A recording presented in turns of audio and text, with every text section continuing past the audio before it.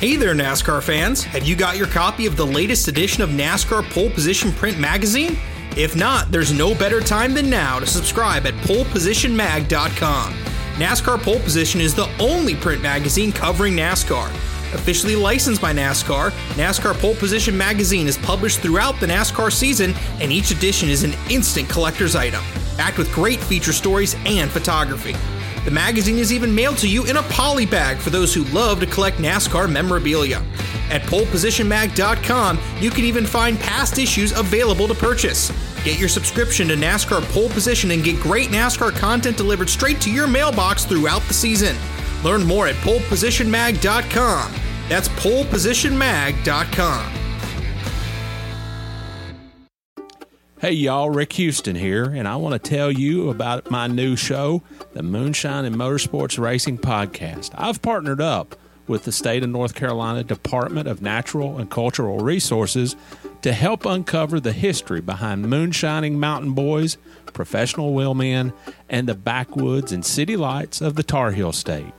In the first episode, I sat down with Winston Kelly at the NASCAR Hall of Fame for a little behind-the-scenes gossip about Junior Johnson's engineering skills. He's got two things in his hand, pipe wrench and channel lock pliers, and they weren't new. They had been around the block a time or two. Wasn't the first steel they built, I bet. No. I think the pliers had been red before, but paint had worn off. And in the second episode, I talked to a professional hillbilly, a.k.a. Dr. Daniel Pierce of UNC Asheville, to find out the real history of moonshiners and their battles with the revenuers. He wrote about one of his experience of trying to chase down this bootlegger in this souped-up car, and he complained that the government gave him these piece of crap, cheapo cars, and that were really no match, but he thought he was doing pretty good, and then the guy just hits it and just takes off and practically disappear. But then the guy makes a bootleg turn and comes back towards him. And as he said, it was a game of chicken, and I was the chicken. And so he ran off the road. And actually, he was the guy who caught Junior Johnson at his daddy's steel when Junior got tangled up in a barbed wire fence. So check out the Moonshine and Motorsports Racing Podcast, available on YouTube, dailydownforce.com, and all of your favorite podcasting platforms. And be sure to check out my regular show on NASCAR history, the Scene Vault Podcast.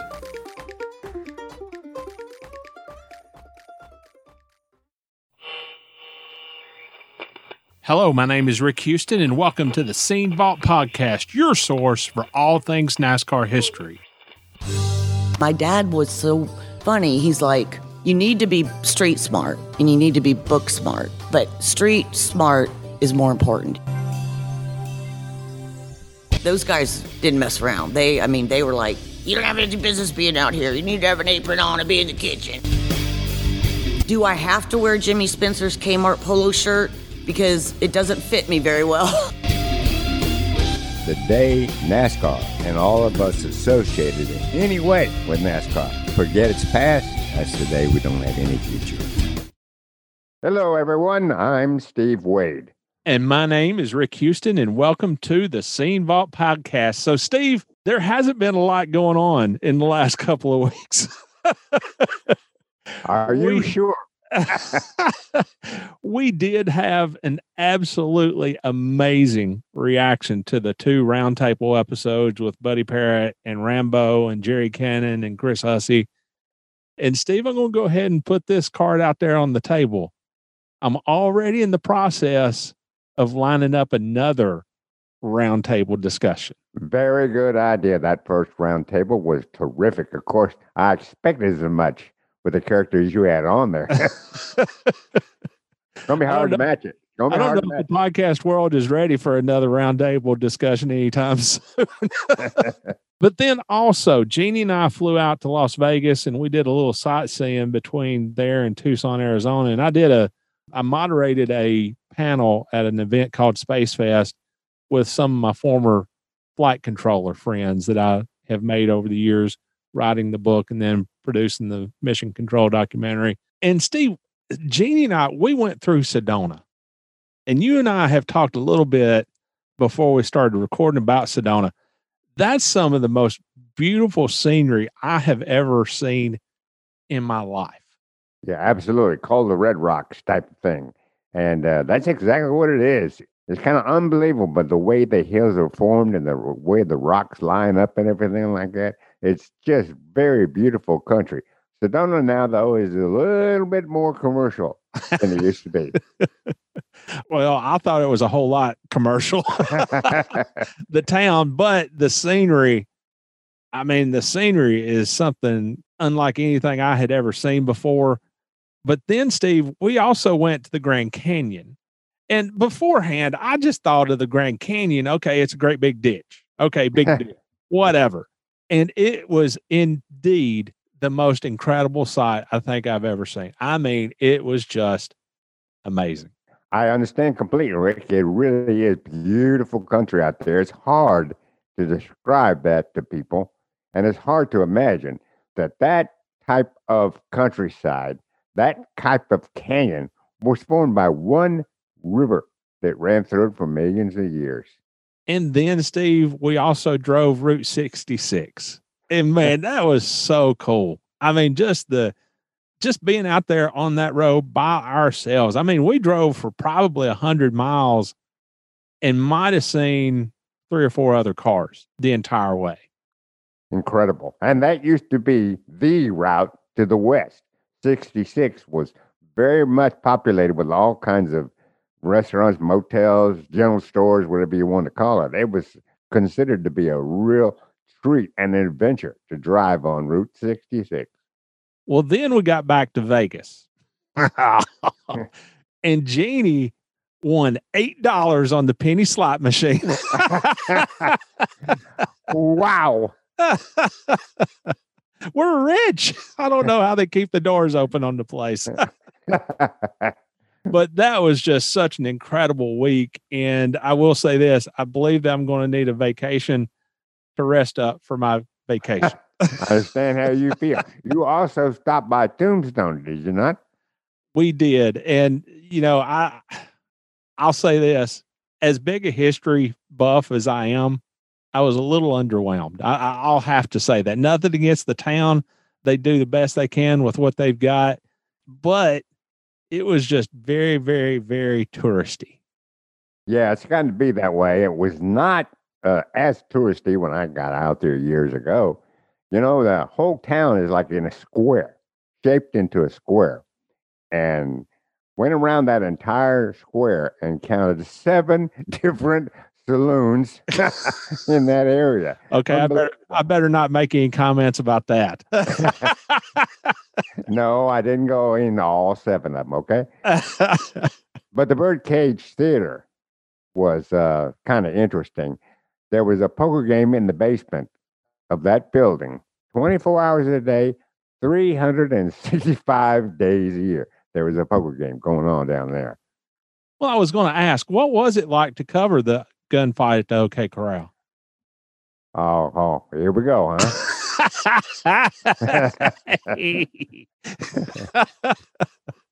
Well, then finally, Steve. Oh, yeah. Dirty Mo Media introduced and dropped the first 2 episodes of the podcast that I'm going to be doing with them. Now, sit down for this one, Steve. Glorious white knuckle, God-fearing, spun out, and half turned over racing stories. Yeah, say that 10 times. Well, I have. I had to practice it.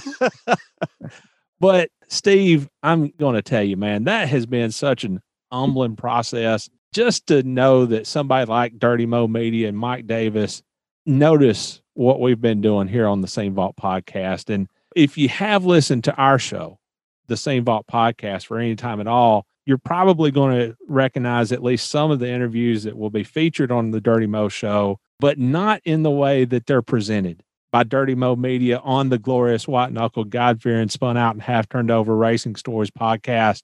You and I just don't have the means or the expertise to put the kind of production into the episodes like Dirty Mo can. So what I do is I record a brand new narration and then I turn it over to them. And I'm telling you, they almost kind of sort of Make me sound cool. Maybe. Emphasis on the maybe, okay? Okay, moving right along. Steve, in our first segment, Shawna Robinson was the very first woman to win a NASCAR Touring Series race when she won a Charlotte Daytona Dash Series event at Asheville. And she actually won several NASCAR Daytona Dash Series events over the course of her career. She was also the first woman to win a pole in the Busch Series. Sandy Estep, Deb Williams, and Kelly Crandall have all been on the Scene Vault podcast before. But Shawna is the very first woman we featured as an interview guest here on the show. And what a story she has. We're going to do 3 episodes with Shawna. The first 2 on her career, and then the third and final show will focus on her battle with breast cancer. And a heroic battle it was too, Rick.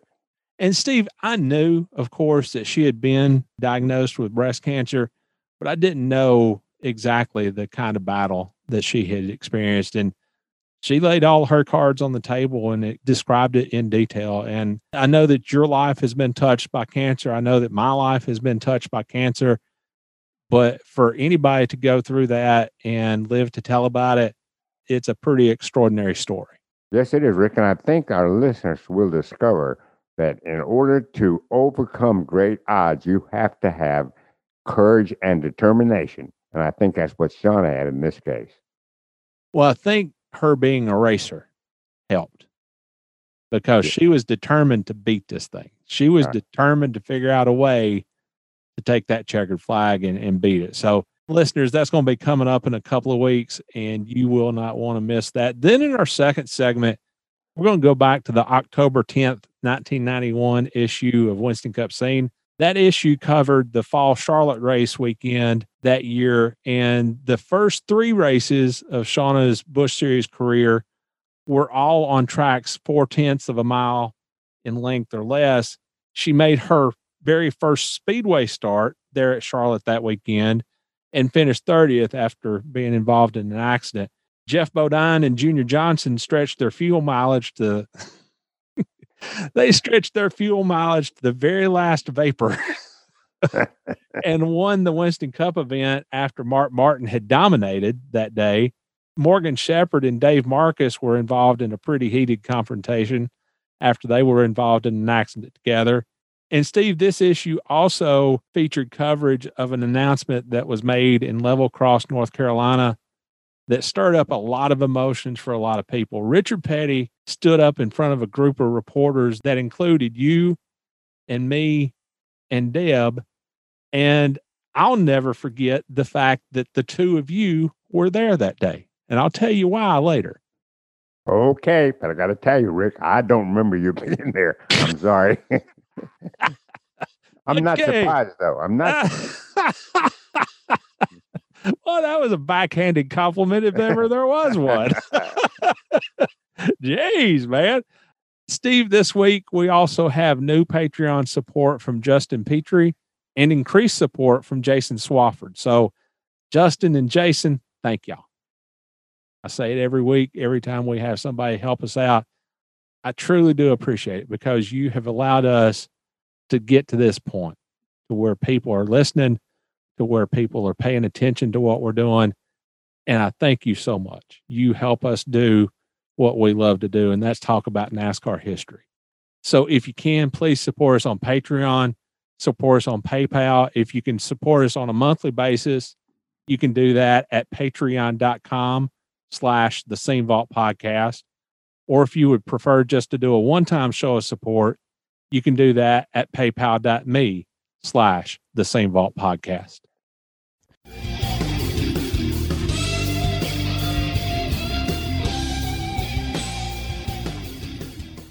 Well, Shawna, first things first, how did you get started in racing? Didn't your mom and dad both race at one point? Well, my dad always raced from before I was ever even born, and my brother raced. And my mom did race in, I think it was a powder puff thing at the time or something like that, but I think she, anyway, my dad did not like it whatsoever, which is really funny because I grew up my sisters and all of us grew up with, I mean, here's my dad. Like, we're going to pick a truck up. I need somebody to go with me to pick. We're 13, 14 years old. So ride with me up to Altoona, and we're going to go grab this truck. I need you to follow me back.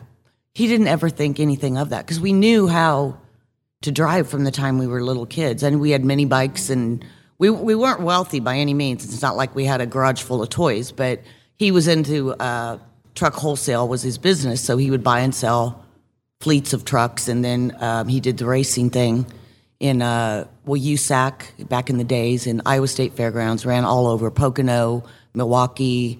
And when we were little girls, we would go and play in the infield. And then later, he took over promoting the Iowa State Fairgrounds. Okay. And he was one of the original, I think he was the original who first inverted a field. So he was always trying, we kind of call it the circus. Yeah. We think there's circus blood in our history. I need to do whateverme.com. Well, you were racing. Of course it was a circus. It was definitely a circus. So then he started promoting, and I was at the point of graduating high school. I was 18. So he wanted me to learn marketing and travel with him. He was starting to do truck races because, again, something different that nobody was doing. And so I went to start kind of with the marketing thing, and we were unloading at Toledo Speedway. He would bring like 10 or 12 race trucks, and he would get local drivers to run, and then we had other drivers, and I was helping unload him off the trailer, and I just kind of took off on the track, and he was watching me. It's easier to ask forgiveness than it is permission. Exactly. And he was watching me, and knowing how he knew me he's like, oh, and he was noticing that, like, my throttle and just that I wasn't scared. And he's like, oh, if you do that with other trucks, you won't be, it'll scare you. And no, he knew that was like a challenge. Yeah. So I actually raced that night. This was back in the time. This was 83. I just graduated high school, May 28th. And I think this was the next weekend. And so him being the marketing promoter mind, I would go, we were racing similar to the sprint cars, World of Outlaws at the time. We were running Wednesday nights, sometimes Friday nights, Saturday nights. So we were running close to 60 events in a season. And I would go in to say if we had Chicago. So I'd have to go and, at this time, this is going to show my age, but the Yellow Pages, you'd go through, you'd pick the 3 television stations and 2 newspapers or 1 major newspaper. And I would go, and I had a budget of what we could spend for 30-second spots. And I would go and set up all our commercial promotion the week before. Yeah. And then I would go to the sports department, which they didn't come in till like 3:30 or 4. So I would go back, and I had a little folder, and I'm like, I'm a driver, and I thought maybe you might want to do a story. And I mean, 85% of the time they did. There was occasional, well, we only do baseball and football. We don't really cover racing. But I mean, overall, it was like a little story for that week of entertainment. And so I learned how to market myself, and then the racing was really the key part of it. And that was for a year of not really knowing. I was basically going to travel for the year and then decide what I was going to do college-wise. And my dad was so funny. He's like, you need to be street smart, and you need to be book smart.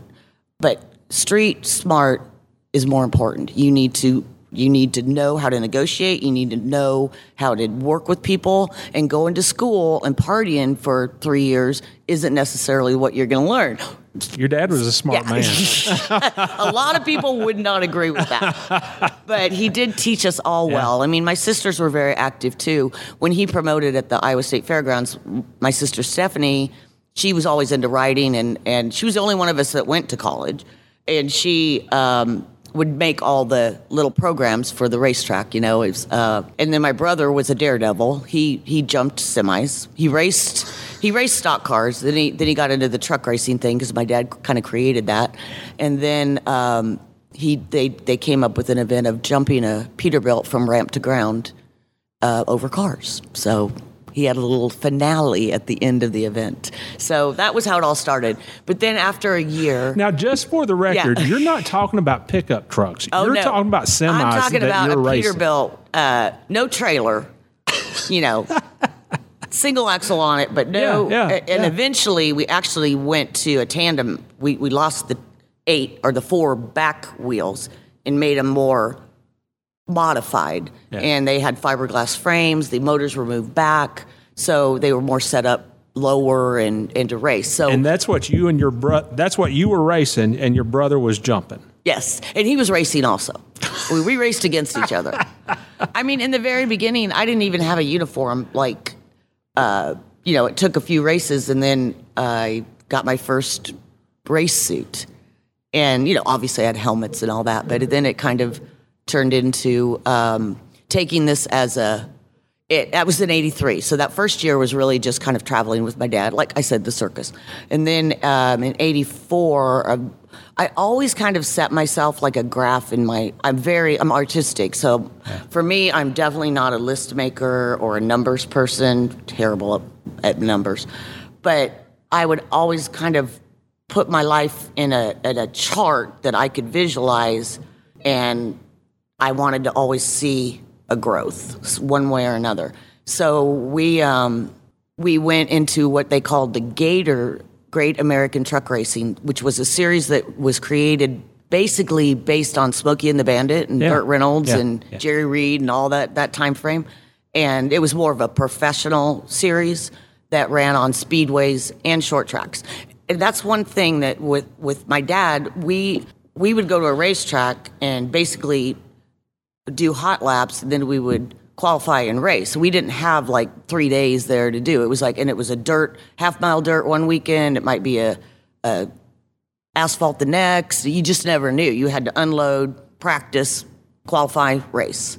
So that's how I learned really kind of just the seat of your pants feel of getting it done, because you didn't have a lot of time and you had to. And I think the dirt history along with the asphalt. And then when I got into the Gator series, it went to speedways. So I think Atlanta was my first speedway, and I didn't have any earplugs because this is when radios just started. Yeah. And Dick Trickle loaned me his earplugs, which I kind of think now is a little bit like, ew, I put in Dick Trickle's old earplugs. But hey, it worked, and that was the first time, because they were running, I think there was a stock car race along with the trucks at Atlanta, and then I ran Pocono, Milwaukee. So I learned, then I got a sponsor in 86. So 84, I started the Gator series. And then actually 85, I got Dryden Oil, which is kind of cool now. They're back into it. I'm seeing them sponsoring a lot of cars and races. But I moved from Iowa to Pennsylvania. Basically, I had no car, no place to live, but the company hired me to be a sales rep and as a driver. Okay. And so I had to go to oil school and learn about consistencies of oil. They focused on oil school. They focused on heavy duty lubricants, and so I would have to travel with the salespeople and learn the business, and then I would do trade shows, and then we had run the Gator series. So it was quite a thing. So I did that until 88. I moved to Boone, North Carolina, and that's when and Pat Patterson was responsible for that. A lot of people don't know that. Yeah. Pat Patterson contacted Art James, who was my boss at Dryden Oil, and basically that graph again, I'd kind of done what I could do in the truck racing world. It wasn't that well known. I mean, I went to France and raced. Yeah. I raced in Mexico. So I experienced so much, and so much different ability to transform from a heavy truck to a stock car. Yeah. Which, it usually starts the opposite way. You start at go-karts or legend cars, and you go into the heavier weight. I went from heavy to light. And so Pat Patterson got me connected with David Watson out of Boone, North Carolina, who owned, at the time, was Daytona Dash Series. Michael Waltrip had come from that. Yeah. Davey Allison had ran in that. It was kind of like the ARCA of today. Right. And So David was my first stock car owner. And when we went to Daytona to test, because the first race was Daytona, they were like, don't feel intimidated if you're not comfortable. And I'm like, is this all this does? Like, does it go any faster? Yeah. But then at the same time, it was like, you have to learn how to draft. You got to learn a lot of stuff. So I ran with David Watson, who provided me with equipment that was competitive. And so we won in like our third or fourth race. First race I won at Asheville, which made me the first woman ever to win on a NASCAR touring series. Right. And we went on to win at Myrtle Beach. You know, we were competitive every time we would unload. And with that, drivers, if they know you're in good equipment and they know you can handle yourself, then they're going to go with you. You know, like if you're going to get in the draft, they're not going to hesitate to go. So I gained some respect there. I definitely had people that didn't like me, always had that. But let me tell you, learning that in the truck series, in the big trucks, those guys didn't mess around. They were like, you don't have any business being out here. You need to have an apron on and be in the kitchen. And there was nice ones, but there was definitely not nice ones. Did you actually hear stuff like that? Oh, yeah. One driver who is funny, I think I'm Facebook friends with his son now, Dick Murtaugh. He was like one of the rough and rugged, and he was very competitive. And he... we kind of stirred the pot first. My owner I have to give him some credit. All right, okay. So my owner had put Bye Bye Boys on the fuel tank, which you see, the big round fuel tank that's on the back of the semi. Yeah. So you see it, and he put Bye Bye Boys. Well, then Murtaugh put Bye Bye Bitch on his. Yeah. Did he really? Oh, yeah. Wow. Yeah. But it was always that kind of thing. But that made me... It made me tough, you know, I never cared about that I was a girl because I didn't ever look at it that way. I mean, my sisters and I rode motorcycles, we played sports, we grew up in Iowa, and then my mom was a antique person and did all the stuff with going to antique shows and antique shops, and she put wallpaper up and, you know, rearranged the furniture all the time. So I really got a part of both of them in my life, by far. What was your parents' reaction to your racing career? Was your dad for it? Oh, my dad was 100% for it. And he was my mentor, basically. There were opportunities I had with J.D. Stacy at the time, had some stock cars, and Robin Dallenbach, she was running for him, and they had wanted to bring me in as a two-car team. And my dad was like, nope, unless she's going to be the number one car, because I would be the number two car. Yeah. He's like, she's not going that way. So when we went to Pat Patterson and David Watson, he was all for that and supportive. And he always really just drilled in my head, you've got to be the first, you've got to be the first. And I hated that because it's like, don't do that to me. I want to be, I don't. And then when I did win at Asheville, I said, you were right, Dad. It is pretty cool being the first. So... but he was very much involved with kind of guiding me in that way. And then it was kind of hard because when I went into the Dash series, I kind of left his series. So he was still promoting and running his stuff. And I really wasn't available to go do that. And I didn't really want to anymore. Yeah. I wanted to keep going that direction. And that's where impatience came in. What was your mom's reaction? Well, okay, when I ran Toledo... my dad had a video, because I'd have to take all these beta tapes to the TV stations to do our little spots. And then, you know, he made the commercials and put me in the commercials, and my brother, the truck jump and the whole thing, and I would go to the TV things. Well, so he took one of those tapes at home, and he said to my mom, here, I want you to watch this and pay attention to that truck right there. What do you think? And she's like, well, they're doing pretty good. And then at the end, I get out, and I'd won the heat race. And it was me.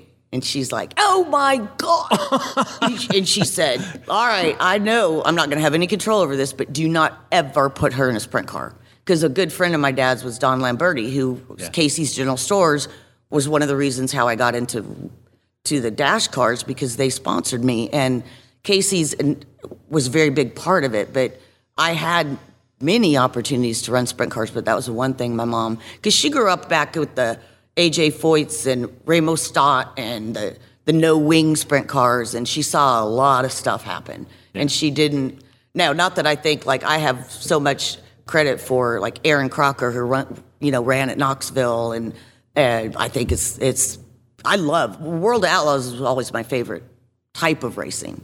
But, yeah, that was the only thing my mom said. And see, before all this racing, I was more into horses. I wanted to be a barrel racer. And my mom was so like, I was taking riding lessons and jumping lessons, and she's like, "Oh, I don't want you to do that. You might get hurt." And then I ended up being a race car driver. So I believe I would have stuck with horse. I know. Yeah, I've had a few broken bones from horses. I will tell you that, though. I've been run under a tree, broke my nose, broke my shoulder. Racing, same thing. So I kind of went from horses to different type of horsepower. So when you moved from driving the big trucks to the Dash Series, which you went from basically a semi to a subcompact. Yeah, I went from 6,000 to 8,000 pounds to 2,400. So how big of an adjustment was that? In actually driving the car? It didn't feel like that big of an adjustment to me, because we didn't have power steering in those trucks. Not till later, like as they advanced. So it felt natural. It felt natural. Really? Yeah. In Daytona, my first race, we finished third, but we had lost first and second gear. So on the last restart, that's what happened. Yeah. And then when we went back the next time, we got the pole, and they said I had a legal carburetor. So NASCAR took my carburetor, and of course they gave us another carburetor. This is when you had second round qualifying. So on second round qualifying, I went faster with their carburetor than I did first round, but I had to start 21st. Yeah. And I think that was when, actually that was the first race. That's when we finished third. So, it's been fun. You mentioned impatience a second ago. How did that begin to manifest itself? I think it goes back to the scale in my head and feeling like I needed to go to the next step. And David Watson, my owner, he was very loyal, and he really wanted to be the one that kind of took me there. But I had some offers to run the Busch Series, sponsors. I think it was Sparky's Hot Dogs. I have a funny story about that. I worked other jobs because I was racing. Well, I was racing with David in the Dash Series full time, but there wasn't a huge schedule. I don't remember how many races we ran, but I don't think it was 24 or anything. I think it was less than that. But so I worked. I didn't work in Boone, but I moved from Boone to Spartanburg, and that's when I was engaged to Eddie Pearson. And so I worked for a staffing agency, and then I got Sparky's as a sponsor, and we got a deal with a limited series in the Busch Series. And so one day I started as like a secretary, and then I moved into branch manager, and the home base was out of Columbia. And one day I had to go do an autograph session at Sparky's because I had a race coming up. So I put a note on the door of the office. I'll return in 1 hour. And the darn owners came that day. And so I kind of got fired. But it was kind of like I was trying to do both, Yeah. And then, but racing was the priority. So as I got more ability to run the race cars, then the other jobs didn't matter. But yeah, it was kind of a funny story. So that's where the impatience came in. Is I went from running full-time Dash with a competitive owner, competitive car, and to running limited series in the Busch Series. And so I was still advancing, but that's where I started to kind of see my graph kind of go down a little bit. And that's the one thing that I would say to any up-and-coming drivers, male or female, if you have the opportunity to run full-time, absolutely do it. I don't always have your butt in the seat as often as you can, instead of trying to do it. Because think about it. If you're going to run 10 races, but everybody else is running 28, you are constantly trying to catch up from whatever they learned the weekend before.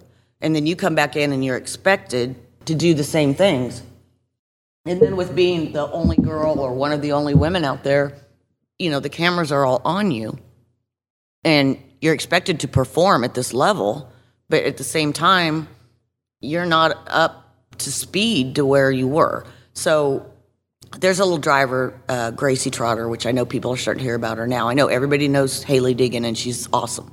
But Gracie Trotter is running all over the place. And she won that ARCA race, and then she's running short tracks all over. And I think that when she does transfer to a full-time either truck or ARCA or whatever that's full-time, you're really going to see results from her. So not only were you wanting to prove yourself as a race car driver, did you feel the pressure to prove yourself as a female race car driver? You know, that's a good question. No, I don't think so, because it was more, I think, more on the marketing side of things. I tried really hard to kind of change the format. Like, do I have to wear Jimmy Spencer's Kmart polo shirt? Because it doesn't fit me very well. And why can't I get my own shirts and have the logo put on that fit me and are more tapered, and then I'm feminine. I am a woman. So market me that way. Do I have to stand in front of the car and hold my helmet like that? Dale Earnhardt Jr. had just done the Dakar, and it had like the leather jacket on, and it was like the cologne, and it was black and white, and it was just cool. I'm like, why are you not marketing me in this way instead of staying with that? Well, this is where there weren't a lot of women involved in journalism, for one, involved in TV. And if you did see them, their uniform was khaki pants and a golf shirt. And now look at it. Now look at the world. I mean, how it is now, and all the great female commentators and media. But then it wasn't really like that. I mean, I had to wear khaki pants and the logo shirt, and it took a while before I got to make my own. Polaroid let me do that, so later on I did get to do my own clothes. So you had the reaction in trucks with the guys comment on his oil tank or gas tank or whatever it was. As you graduated up the ladder, did comments like that tend to lessen, get worse, stay the same? There was always a little bit here and there. There were certain drivers that were never going to like you just because you were a girl. They just didn't like it. I think earning respect in the dash cars by being competitive helped, but there were definitely those drivers that didn't, you know, they weren't going to let me get by no matter what they had to do. If it was taking me out, they'd take me out. And that happened, you know, that was part of it. But I always kind of looked at it like I'm out here because I want to be competitive. Patty Moise was a contemporary of yours. What kind of relationship did you have with her? Did you see her as a competitor or as a comrade in arms, or how did you see her? I think we were always marketed as the two girls that were running in the Busch Series. She was obviously above, you know, she was there before me, so I respected her in every way. But I always was like, why do people would just get mixed up. Like, they would think, I'm Patty. How's Elton doing? I'm like, I'm not Patty. Like, there was never that separation of, because we were the girls, people would get us confused all the time. And we were two totally different people. But, I mean, I think she did wonders for helping me come into the sport. But I never looked at it like we're competing against everybody else out there. But I'm not going to lie. You always wanted to finish ahead. I mean, because you always kind of look at who did better, or who's the first one that's going to be out. So, yeah. But no, I mean, we've always been friendly. Never, ever had a bad moment with her, and I respect her very much. When you would hear comments like that, I don't know what kind of reaction you might have had. I don't know if you got upset. I don't know if you got depressed. I don't know if you got angry. But was there somebody that you could turn to for moral support? Was it your team owner? Was it your crew chief? Was it team member? Was it somebody else that you knew? or were you basically just facing that by yourself? A lot of facing by myself. My dad was always very much the one I would go to, like, emotionally, if I was, and he'd straighten me right out. I mean, he was, don't let him see you. Don't let him see you cry. Don't let him see you, you know. I didn't have really a coach. I had good crew chiefs. David Watson, the owner, was great. Michael Cranifus later on in ARCA and a couple cup races. He was a mentor. His wife was very, so yeah, if there were emotional things going on or that was helpful as I went into the cup with I think with Cranifus was the first time we ran Michigan, and I had, in the ARCA race at Michigan, I had broken my shoulder and ribs.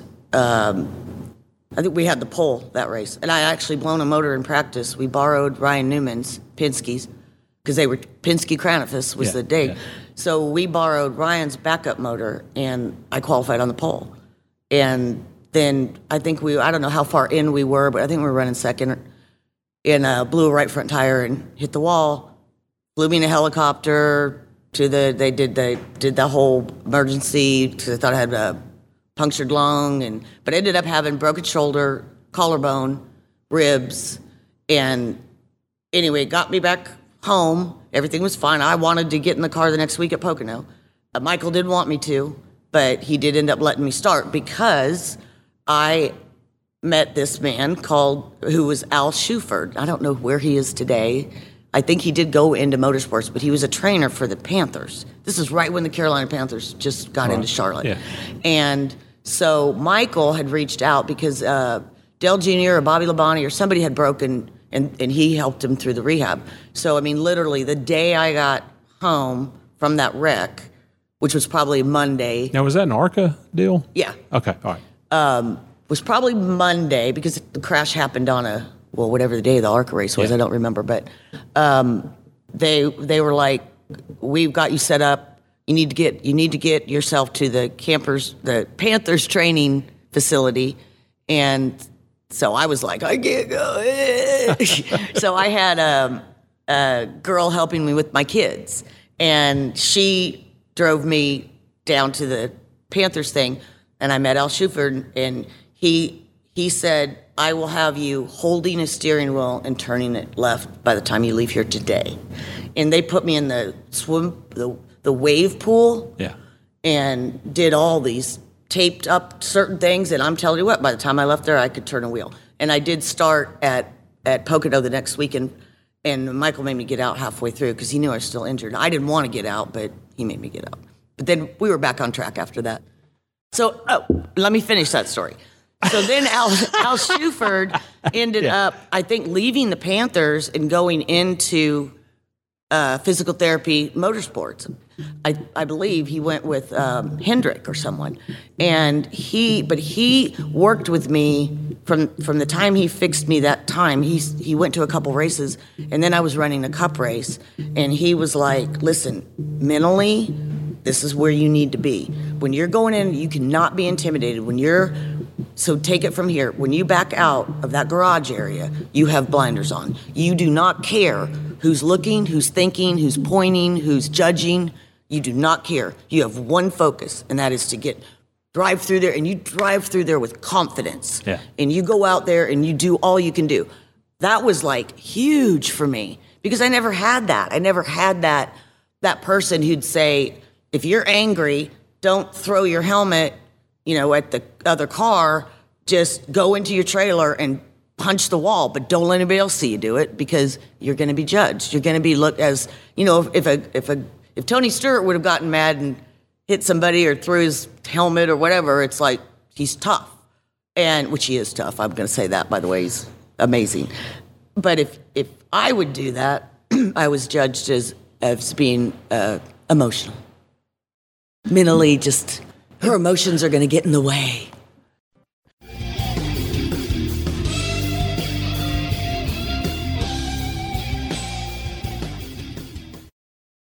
Steve, there was a thought that really kind of struck me as I was editing this interview with Shawna, especially the early part.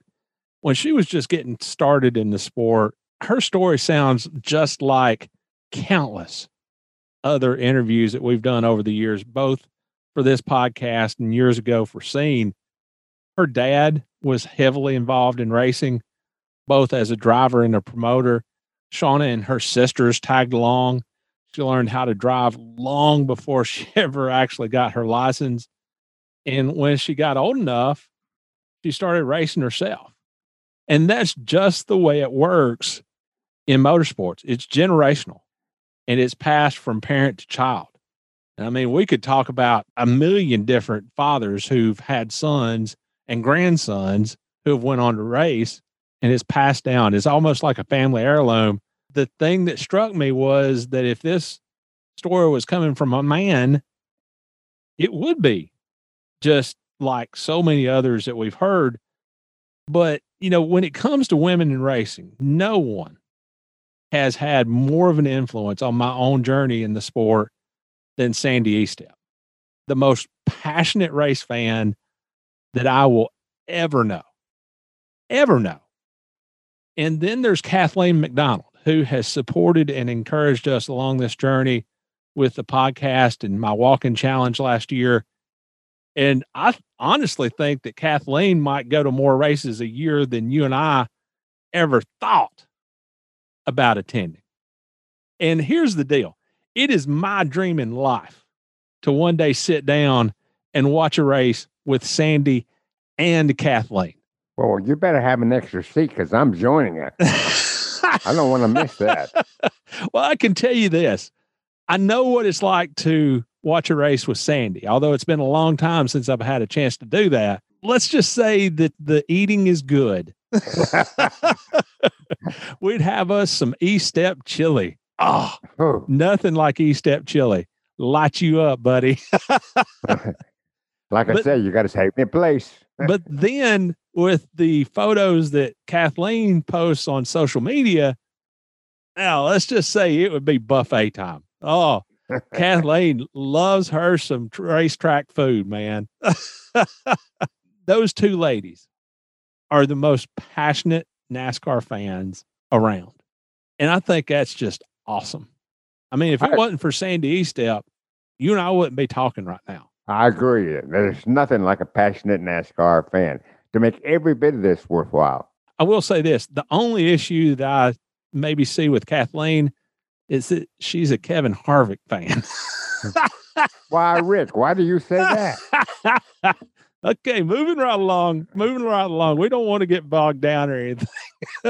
Then Scene had its own story to tell over the years. There was a pretty extensive feature on Janet Guthrie in the very first issue of Grand National Scene ever. So I thought that was pretty interesting. Pat Howell was brought on as a senior editor the following year in 1978. She was all about carving out a place for women in the sport. If there was a photo or something that she didn't like in the paper of a pretty young lady, she wasn't afraid to set the record straight, at least from her viewpoint. Heard that more than once from her.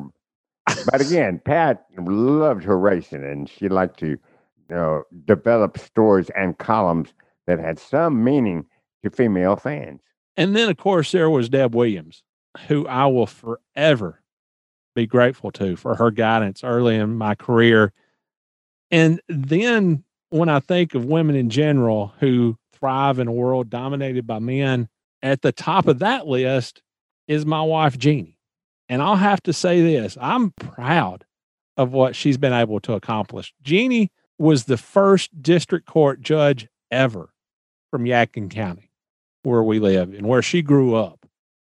She was the first female district court judge in the 23rd Judicial District of North Carolina, which is comprised of Yadkin County, where we live, Wilkes County, where North Wilkesboro Speedway is located, Allegheny County, where I was working at the time at the newspaper when we met, and Ashe County up in the mountains of North Carolina. So she had a pretty large territory that she traveled to. In all the years that she was on the bench, she was opposed for her seat on the bench just once in an election, and that was 2008. And you told me about this before. Not very pleasant. Steve, I cannot begin to tell you how bad a year that was. And a good bit of what Jeannie faced that year was simply because she's a woman. I mean, I had my thyroid taken out that year. Jeannie's thyroid cancer came back. My dad died that year.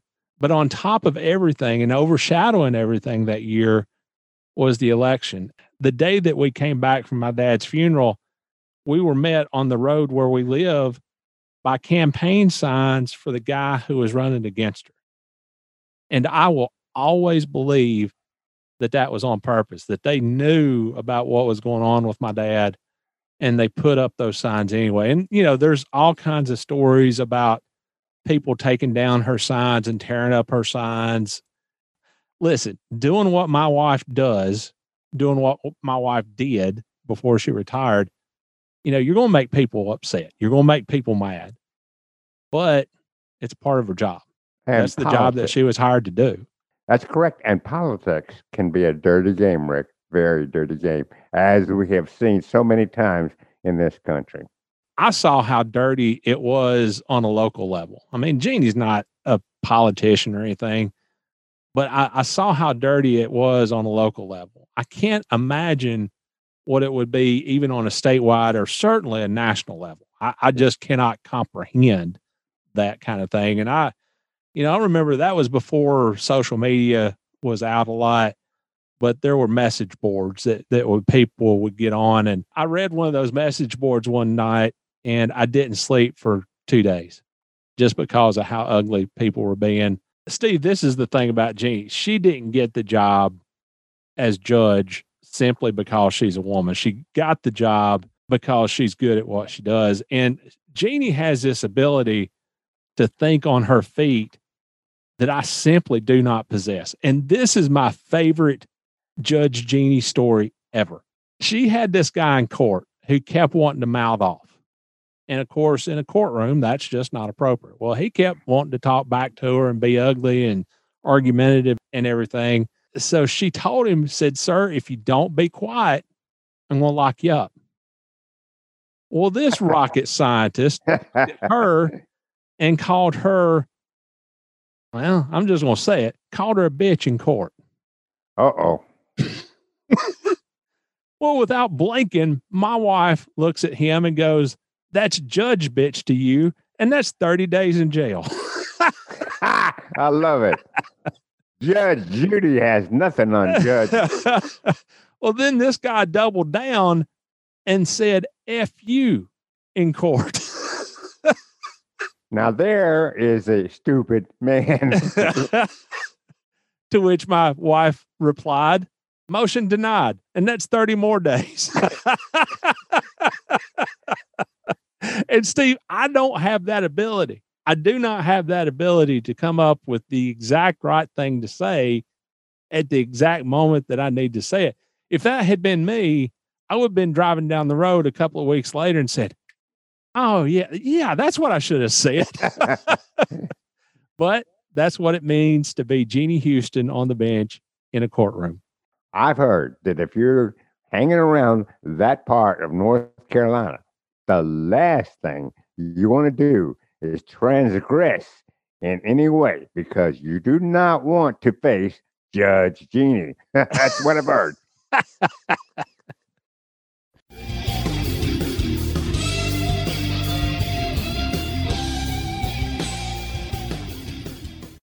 Hello, Scene Vault fans. This is Brian from Speedway Screens, and if you're enough of a NASCAR historian to be listening to this podcast, there's a good chance a piece of the past you've been on the hunt for is in my shop.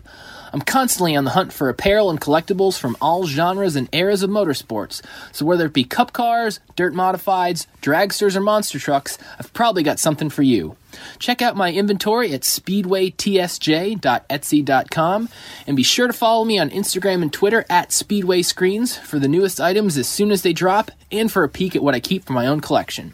As a special thank you to listeners of this show, just enter SCENE at checkout for 10% off. speedwaytsj.etsy.com. That's speedwaytsj.etsy.com.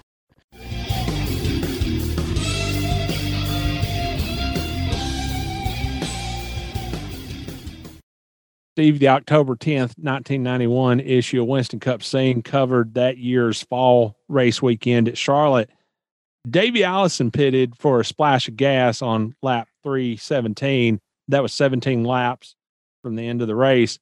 The stop took less than 4 seconds, took 3.78 seconds to complete. And when Davey came back onto the track, he was 20.45 seconds behind Jeff Bodine, who was winding down his time at Junior Johnson and Associates. Crew chief Tim Brewer and Junior, or Junior and Tim, whichever the case might have been, they decide that they're going to try to make it the rest of the way. Jeff starts easing up on the throttle, trying to save gas. Davey closes a little bit, but not nearly enough, and Jeff wins. And Jeff said in your race lead, the engine sputtered with 2 laps to go, and then when I took the white flag, it quit.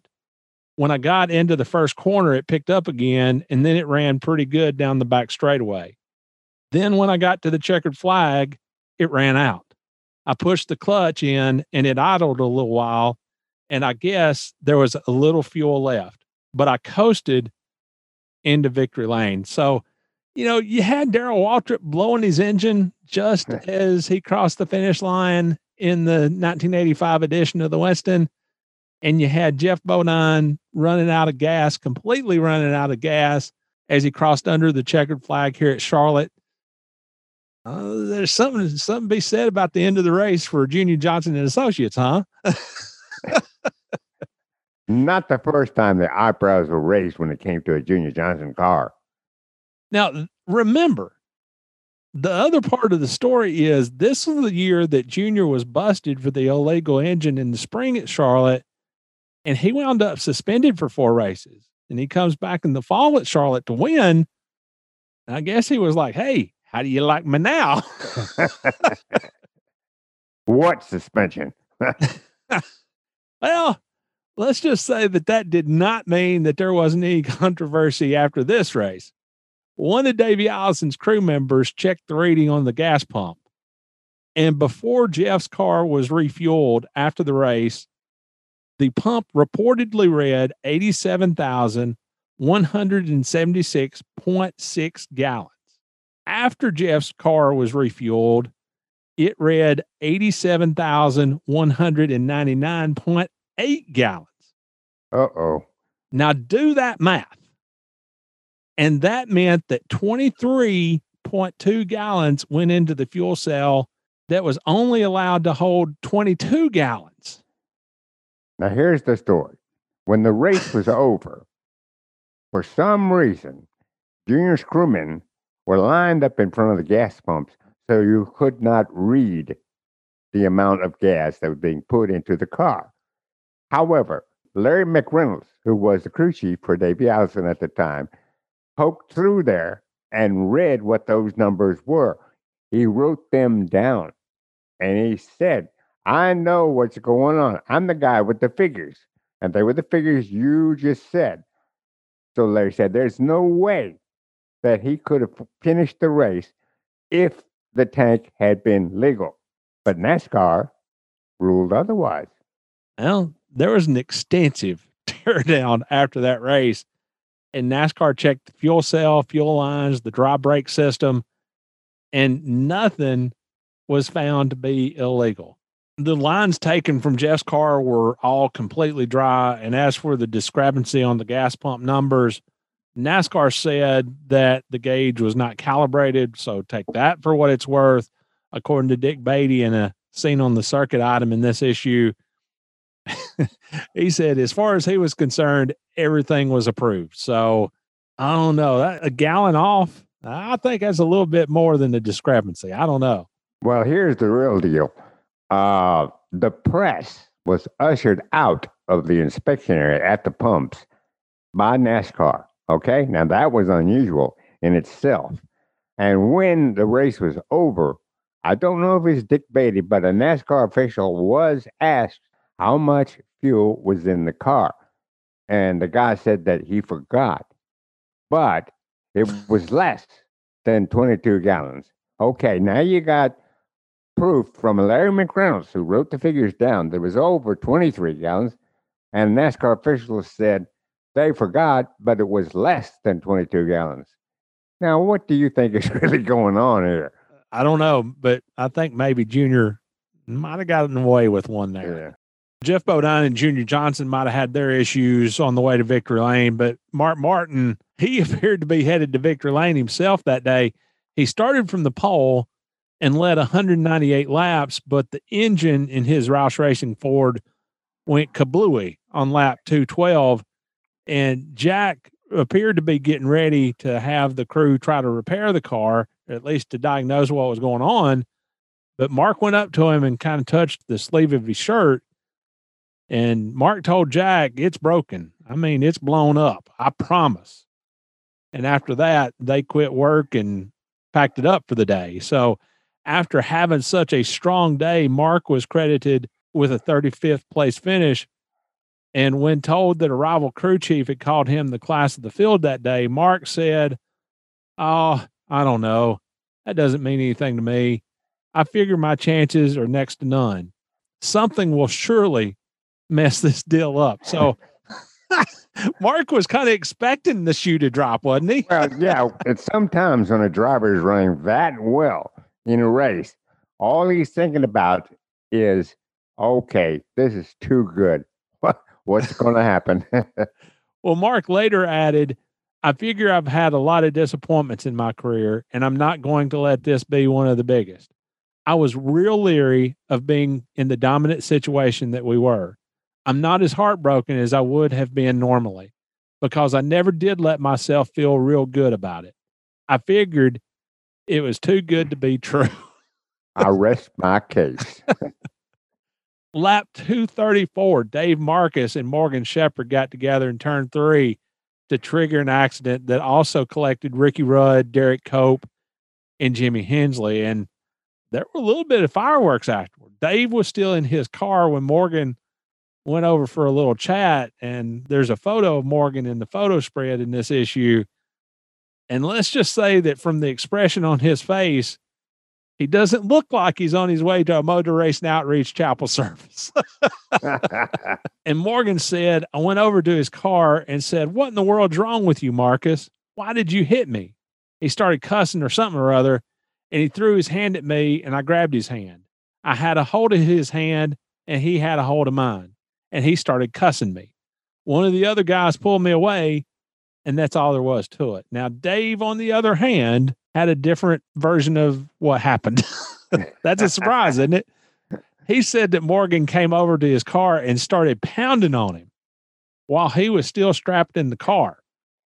And Dave said, "I got hold of his shirt and drug him in the car, but then the safety crew drug him back out. I had him halfway in the car at one time. He's lucky I didn't get him in there." Now, that would have been a sight to behold. Oh. Dave said that he got into Morgan after Michael Waltrip hit him from behind, to which Michael Waltrip replied, "Look at the front end of my car. I did not hit him. I don't know why he said that, but Dave is like that sometimes." Okay. Yeah. All right. All right. Dave Marcus, Morgan Shepherd. Who you have in that one? Morgan. I don't know, man. I believe it would have been a draw. Well, you might be right. Dave said he had Morgan halfway pulled into the car. Come on. Steve, October the 1st, 1991, Richard Petty announced his retirement during a press conference in Level Cross. Richard said, "In your news story, since 1967, I've been hearing retirement rumors. I've been saying since then that when I decided what to do, I would gather all of you together and tell you exactly what I was going to do. First, I'm not retiring. really, George Bush was supposed to be here today to announce my candidacy for the U.S. Senate, but he was busy. Lee Iacocca of Chrysler was supposed to announce I was going to drive for him, but he hasn't decided what colors the cars are going to be. So we're just going to have to go on from there. I remember being at that press conference, and I remember the emotions that it stirred for me. You had known Richard a lot longer and a lot better than I ever have. What was it like for you to be sitting in that press conference and hearing him confirm that 1992 was going to be his last year as a driver? We always knew that there would be a point when Richard Petty had to retire from racing. And we always knew he'd go out with class, which is what he did with having this press conference. He didn't shy away from anything. He gathered us all together, true to his word, and told us what he was going to do. I was not overly surprised, nor were many people at that press conference. You have to understand something. The Richard Petty of 1991 was not the Richard Petty of 1967 in more ways than one. I mean, the team had not won a race in nearly a decade. And there had been situations that weren't too smooth for Petty Enterprises.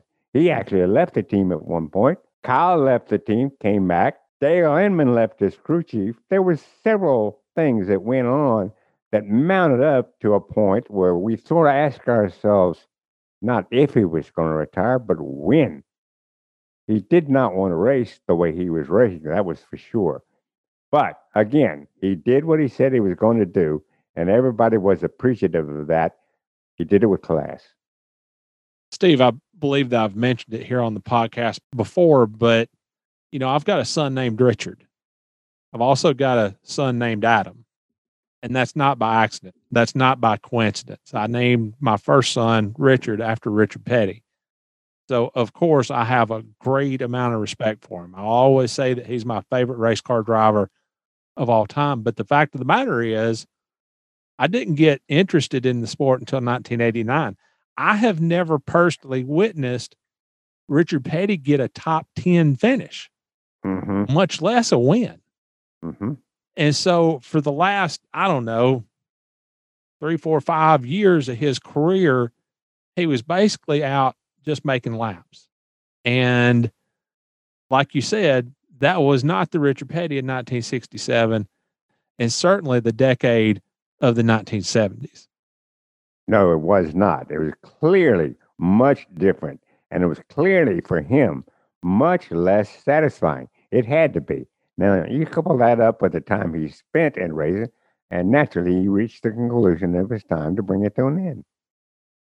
Kyle Petty said in Deb's sidebar on this event, it's hard to separate where Winston Cup and NASCAR starts and stops and where Richard Petty starts and stops. They're inseparable. When he does finally get out of the car and he doesn't drive anymore, that's a part of Richard Petty that you guys aren't going to see anymore. A part of Richard Petty that you know, and I know, and my sisters know, and we all know and love will be put on a shelf somewhere. That will be a sad day. No matter how you look at it, that will be a sad day. You mentioned the fact that you didn't remember me being there, but that day, and I don't remember if it was before or after, I'm pretty sure it was afterwards, but I stopped at a gas station there in Level Cross to put $5 worth of gas in my car, and that was Bertha. A 1976 Chrysler Cordoba that was snot green and rust, had no hubcaps. It was faded out. It was a clunker of a car. And then you and Deb rolled up in a Scene Company car. And Steve, I got to be honest with you, man. I was so embarrassed for the two of you to see me in that car. And I think I said something to the effect of that was the Dixie Racing News Company car. But yeah, I will never forget you two rolling up in the Scene Company car and me being in that car in particular. And I will never forget, you correct me if I'm mistaken on this story, but I will never forget when you finally did join us and you got a company car to use. Now, if I can recall the story correctly, you drove that car and your son saw it. Yep. And he was just so proud of you. Look at Daddy's car, he said. Far cry from a Chrysler Cordoba. Well, when Richard would come spend the summers with us from Nashville, Jeannie and he would always go to the race with me in Myrtle Beach. And of course, I would be in the company car. And at the time, the NASCAR Cafe was still a thing. And there was a NASCAR Cafe there in Myrtle Beach. And when we would roll into the parking lot in the Winston Cup Scene company car, the people at the NASCAR Cafe, they paid attention to that car. I bet. And so Richard would always say, can we do another lap? Can we do another lap before we go in so people can see our car? So that was awesome. I'll always remember that. But then in the Busch Series race, gas mileage was a theme this weekend. Ward Burton tried to stretch his fuel mileage during the Busch Series event by going from the halfway break at lap 101 the rest of the way in the 200 lap event without stopping. And he made it to lap 189 before running out of gas, which handed the win over to Harry Gant, who was coming off that 4-race win streak in Winston Cup competition. That was one part of the story in the Busch Series race that day. But also Dale Earnhardt was parked early in the race. Bill Parsons spun in turn 4, and that triggered a 6-car accident. And Busch Series director Robert Black determined that Dale had gotten into Phil, and he sent him to the garage for the rest of the race. Now, that is something you didn't see very often. So it had to be very obvious to Robert Black that something was a foul. I don't know, because replays were kind of inconclusive. Now, I don't know, but I tell you what, that does seem to be a case of tugging on Superman's cape. Dale said Phil Parsons spun out in front of me, and I tried to dodge him, but I hit him with the front end. NASCAR said I spun him out. When they want you out of the race, they want you out of the race. To which Robert Black responded, if you're called down for rough driving, you are through for the day. That's the rule we go by. Each week, we tell everyone that in the driver's meeting, just to make absolutely sure everyone understands. That incident with Phil Parsons was rough driving and was totally unnecessary, so we followed our rule. So that's the way it was. I mean, no matter how inconclusive the videos might have been, it was Robert Black's call, and that's the call he made. And if you're going to play in NASCAR's playground, you have to follow their rules, period. Steve, I love a good conspiracy. All right. So I wonder if maybe Dale didn't go to Robert before that race and say, you know what? I got some fishing I need to do. I got some hunting I need to do. I can't be sticking around this Busch Series race. So if maybe something happens early on, why don't you just park me? Yeah, I said it and I ain't taking it back neither. well, Rick, to be honest, there are always possibilities. Well, speaking of Dale Earnhardt, Kirk Shelmerdine won the Sportsman race that week, and he was still serving as Dale Earnhardt's crew chief. And this was the year before he announced plans to step down as Dale's crew chief in order to pursue a driving career. Now, was this Sportsman race the same Sportsman circuit that Humpy Wheeler basically created to let lower-level guys and guys with not a lot of money but a lot of interest in racing compete? Was that the circuit? Same one. Yeah. Yeah. Well, it didn't last very long, sadly. No, it did not.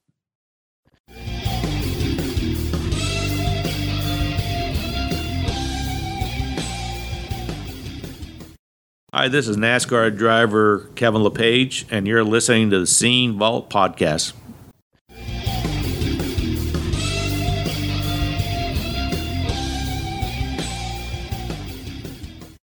Steve, I don't want to be ironic or anything, don't want to be ugly, but just as a reminder, this podcast is not associated in any way with American City Business Journals, the owners of the same brand. Steve, you and I are just a couple of working stiffs who once held jobs there.